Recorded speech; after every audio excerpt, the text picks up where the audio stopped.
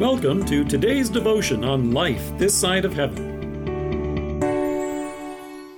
The Word of God from Luke chapter 10, verses 18 to 20. Jesus said, "I saw Satan fall like lightning from heaven.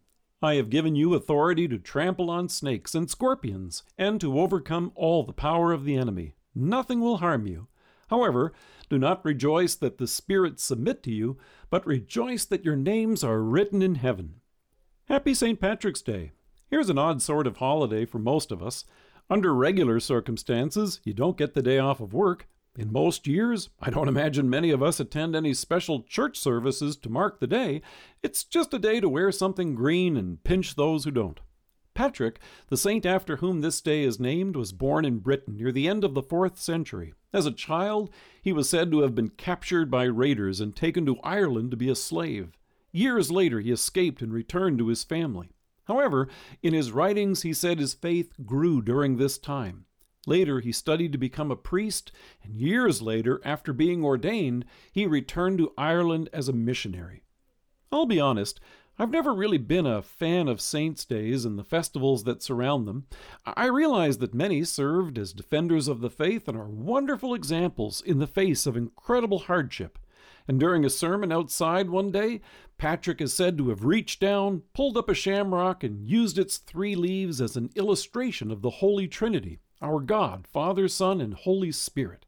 However, there's also a tendency to attach all sorts of legends to them, and Patrick is no exception. Probably the most famous legend that surrounds St. Patrick is the story of how he drove all the snakes out of Ireland. It's held that while he was busy fasting on the top of a hill that he was attacked by the reptiles. So according to the tale, he is said to have responded by driving them all into the sea. However, herpetologists generally agree that Ireland never had any snakes to begin with. In a National Geographic article, it's noted, Ireland is one of only a handful of places worldwide, including New Zealand, Iceland, Greenland, and Antarctica, that Indiana Jones and other snake-adverse humans can visit without fear. They go on to quote Nigel Monaghan, keeper of natural history at the National Museum of Ireland in Dublin, who says, "At no time was there ever any suggestion of snakes in Ireland. There was nothing for St. Patrick to banish." But to be fair, in real life, Patrick would have worked tirelessly to drive out the one snake that is a constant menace throughout the world, and he would have done it with the Word of God.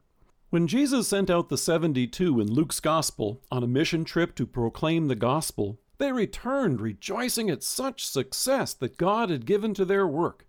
He replied, "I saw Satan fall like lightning from heaven. I have given you authority to trample on snakes and scorpions, and to overcome all the power of the enemy. Nothing will harm you. However, do not rejoice that the spirits submit to you, but rejoice that your names are written in heaven." God had protected them from physical harm and blessed their work.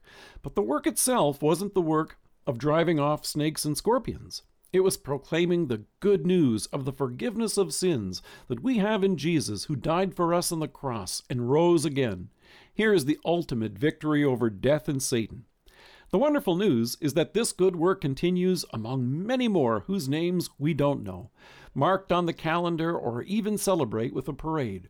God accomplishes this every time you share the good news of our Savior's saving work with your loved ones, your spouse, your friends, children, and grandchildren. Some days it may seem like you're on some lonely island as you share the gospel in an increasingly hostile world, but you can be sure God Himself is with you always and blesses the sharing of His word. Let us pray. Precious Savior, grant me courage and joy with every opportunity to share your love in this world. Amen. Thank you for joining us. If you're listening to us by podcast or on Alexa, we invite you to browse the resources that are available on our site at lifethissideofheaven.org. God bless you and have a great day.